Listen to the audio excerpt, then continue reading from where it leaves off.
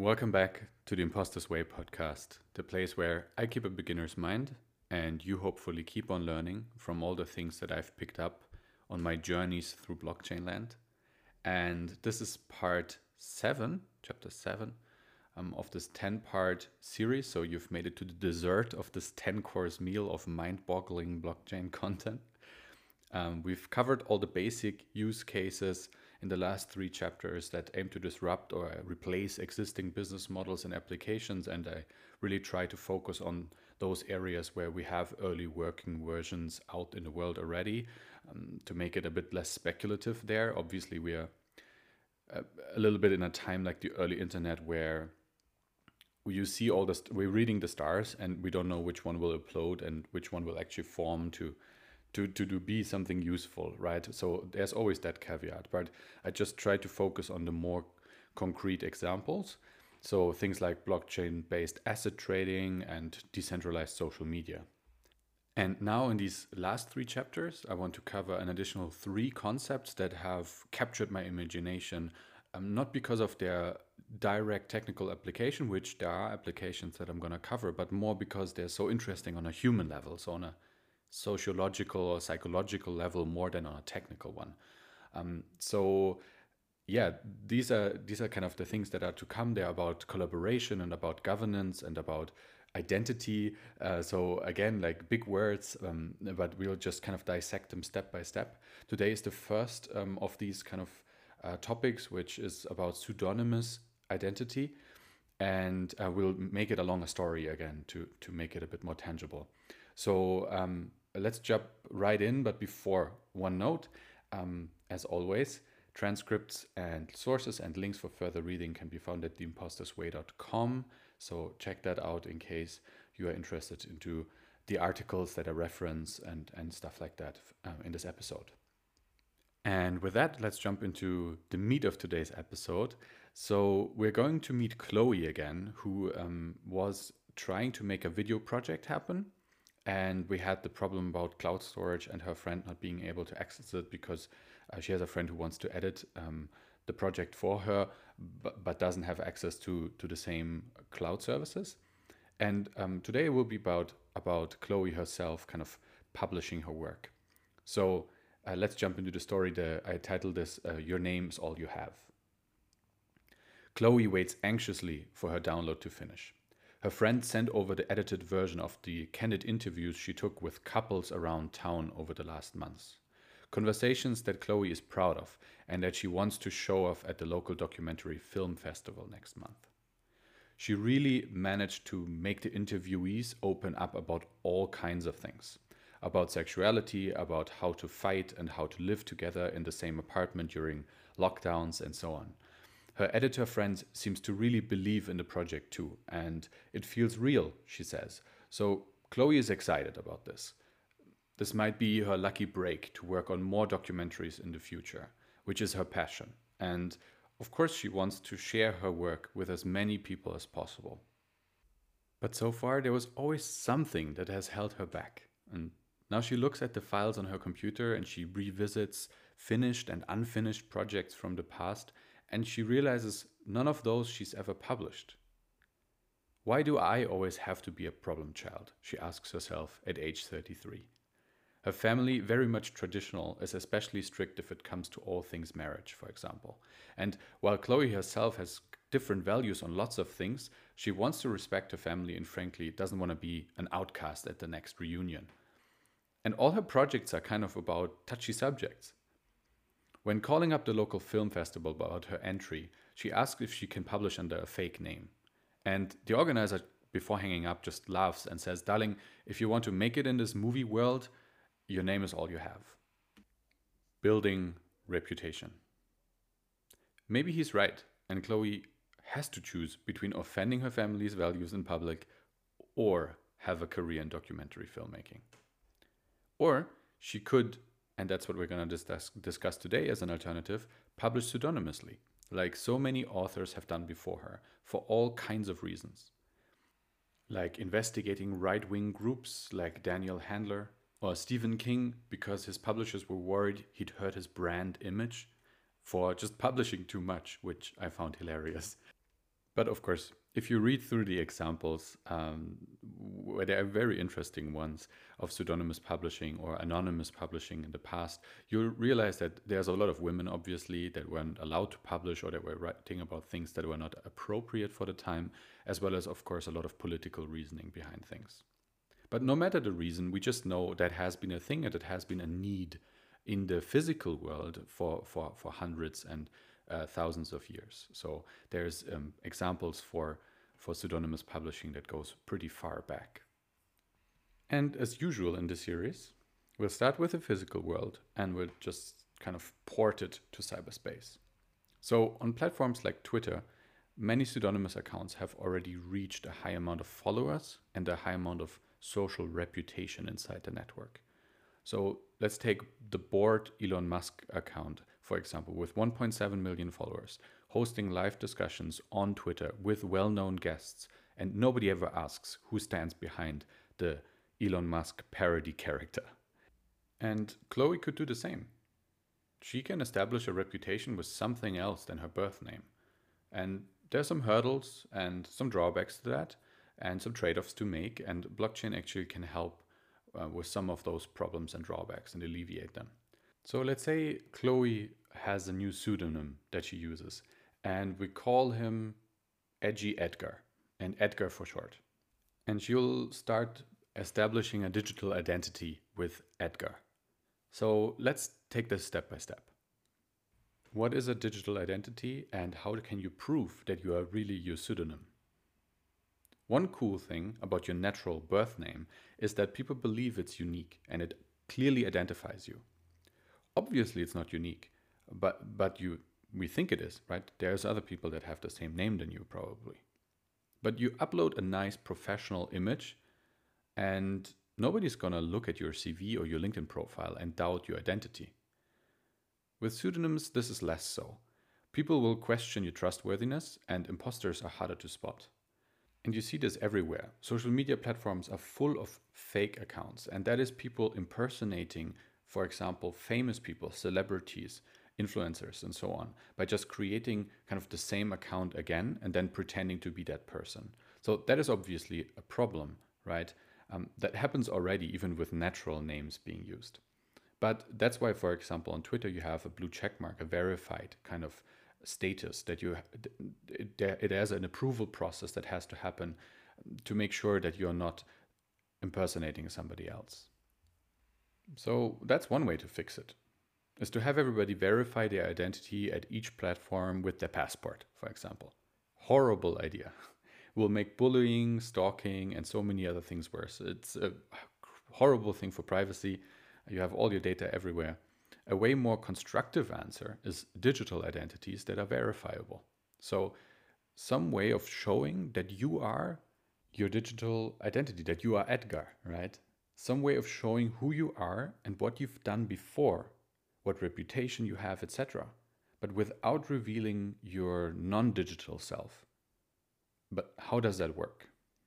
So we've learned before that one of the characteristics of blockchain is that it maintains a ledger that can't be changed. And we covered that bank account statements, so your balances on your bank accounts would be one thing that you definitely do not want changed. So we talked about that in the realm of digital gold and how you'd have your assets be saved there. So nobody can change that ledger, so nobody can just override your bank account balances. But on other blockchain systems, other services are emerging that require that same level of safety, in the sense that you don't want your identity to be overwritten either.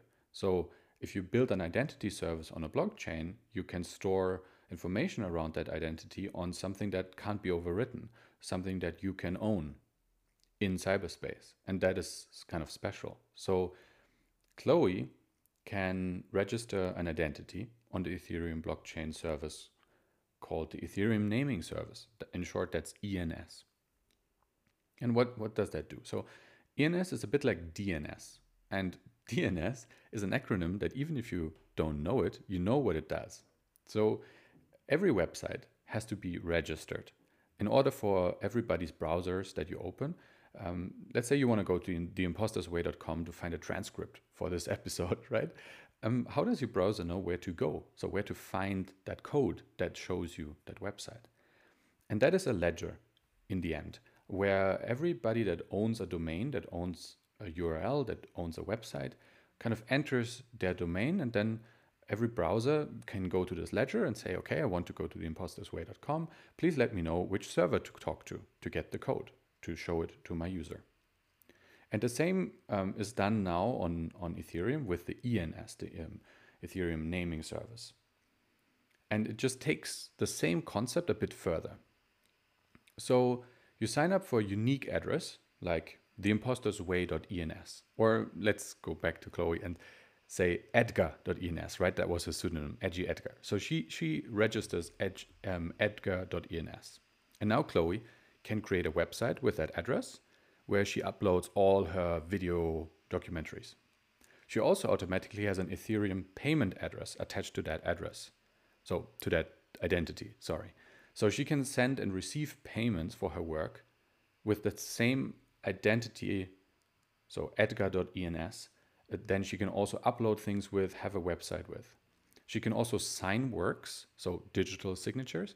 She can sign statements. She can issue smart contracts with that digital identity, which would allow her to have some contractual agreements that are automatic digital contracts. So we'll cover those in a later episode. So if you can speak, work, get paid, and pay out others with one address, so one name, edgar.ens, this address becomes more than just a website, right? So this is more than theimpostersway.com, where you can just kind of see some content, but it becomes an active member of a digital society. It becomes an identity. Which brings us to pseudonymous economy as a whole. And this is really where it becomes interesting. So we've established that you can build something more useful than a registrar for websites, where I can tell you theimpostersway.com is my website, please go there. But it enables you to attach more data points to this, not just a website. So a payment infrastructure is attached. I could attach certain contracts that I have or past experiences, or I can build up reputations and followers. And those can be attached to this identity.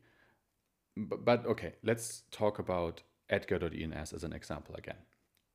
Edgar.ens publishes 4 documentaries over the year.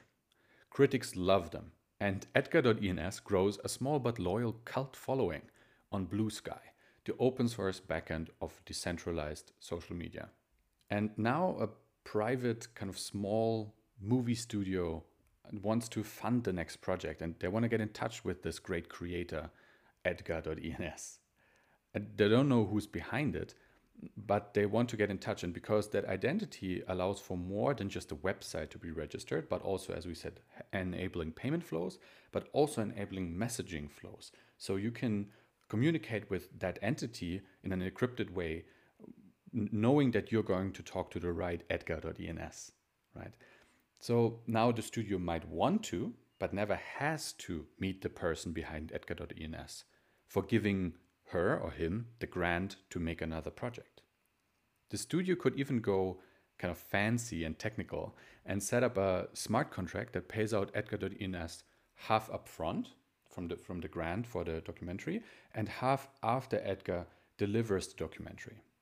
And even if the studio does not feel comfortable doing all that, the social following is, the cult following that Edgar.ens has established is super hyped about the projects and can contribute with small donations. They can send instantly and for free to Edgar.ens. 2 years in this Edgar.ens journey, and Edgar has a thriving career as an independent documentary filmmaker for his or her ability to get young people to open up on camera like no other, especially on touchy subjects like politics, relationships, or finances. Now, that's Edgar and his career. How about your career? How about your hobbies and interests? Even if you personally right now do not feel the need to have split personas and identities, which from a psychological level maybe seems even a bit dangerous, the question is really not if we're going to create these identities, but rather what we're going to do with the ability to do so. Because these things are emerging already, and we already have job postings that completely do away with the necessity to identify yourself to do so, to kind of do the job. This is probably mostly confined to the digital and IT space right now, and even more so, probably more in the cryptocurrency space. But with all things that start like in a very nerdy corner of the internet, there seems to be a magical way of how that kind of seeps into the mainstream more and more over years and years. So I'll make that prediction that these digital identities will become more prevalent. And I'm not the first to say that at all. In further reading on the blog post and at theimpostersway.com, I'll link an interesting article about pseudonymous economy in general. I think it's interesting to wrap your head around this now and think about what parts of myself might I want to encapsulate. The problem here is, before we jump into the summary, is just it's not about being a criminal or whatever. It's just about making sure that you do not have to give away all information always when you want to connect something to yourself, like publishing a documentary. You just want to make sure that the credibility, that the credit goes to you for the work that you've done, which does not mean that you have to give everybody your phone number at the same time, right? So that makes intuitive sense. And the ability to do this will just grow. These services are in the early stages, and the problem is that they are not yet recognized everywhere, right? This is like a passport that's not yet recognized. A digital identity is only as useful as the amount of places you can go and show it off and it be accepted. So this is something for the future to come, and this is something that's developing. And I found this fascinating to share with you now, because I really think we're in the early days, and it's interesting for oneself to think about how would I live in a world with several digital identities. Which brings us to the summary of today. This is going to be a bit of a shorter episode today. The general concept behind digital pseudonyms is what I wanted to cover today, and it is really to build a coherent relationship to identity without doxing oneself. Doxing is the act of publicly revealing previously private information about yourself, and you didn't want to reveal it. So for this pseudonym to be useful, it needs to show a proven track record in order to build reputation. Only then can an employer hire you for a freelance project, or will your followers buy your book once you write it, right? So your pseudonym has to be able to build trust through its actions over time, just as a person does.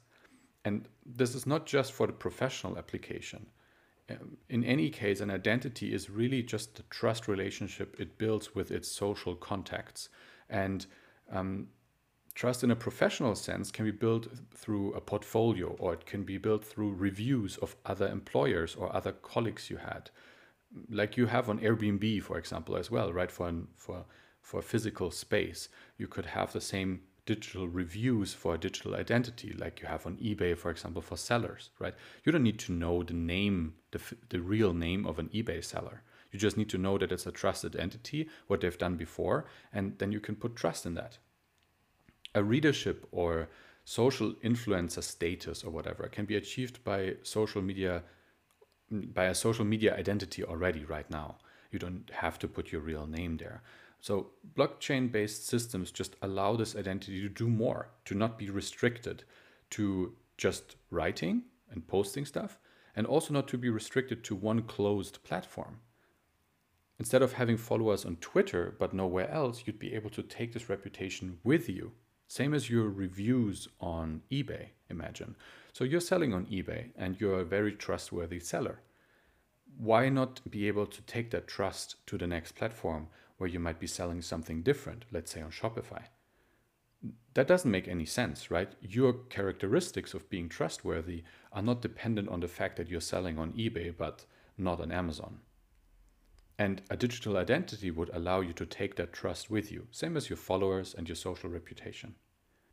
together with the immediate integration of the bank account, so with the ability to pay and receive money value, all of a sudden that pseudonym, let's say on the Ethereum blockchain, and just becomes not just a social actor that can speak and have followers and interact one-on-one or one-to-many, but it also becomes an economic actor. And that just makes the whole thing a lot more interesting.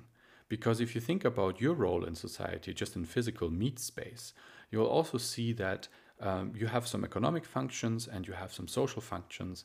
And all of a sudden, in the digital space, we can kind of mirror that a bit better. And as always, next time we're going to build on top of that. So I've thought this through. Next time we're going to cover another function that a digital identity can take, apart from talking to each other, communication, as well as working and receiving payments and providing value, which is the economic function. We'll cover also voting, so participating in decision-making processes, participating in communities that come to common decisions. So we'll cover voting and governance next, which is going to make these identities even more powerful. But to not go too far ahead, I hope that Chloe and Edgar.ens provided enough reasoning for the pseudonymous economy in general to exist. In any case, if it hasn't, let me put an Edward Snowden quote on top of this for good measure. Because a citizenry's freedom are interdependent, to surrender your own privacy is really to surrender everyone's. And saying you don't need or want privacy because you have nothing to hide is to assume that no one should have or could have to hide anything. And well-functioning systems that empower digital identities to live their lives and to separate some information from others and keeping some privacy while revealing something else is really a fundamental building block of ensuring that we'll have privacy in the future. So with that, I'll leave you to your privacy today. Suggested reading until next time is Balaji's talk on pseudonymous economies.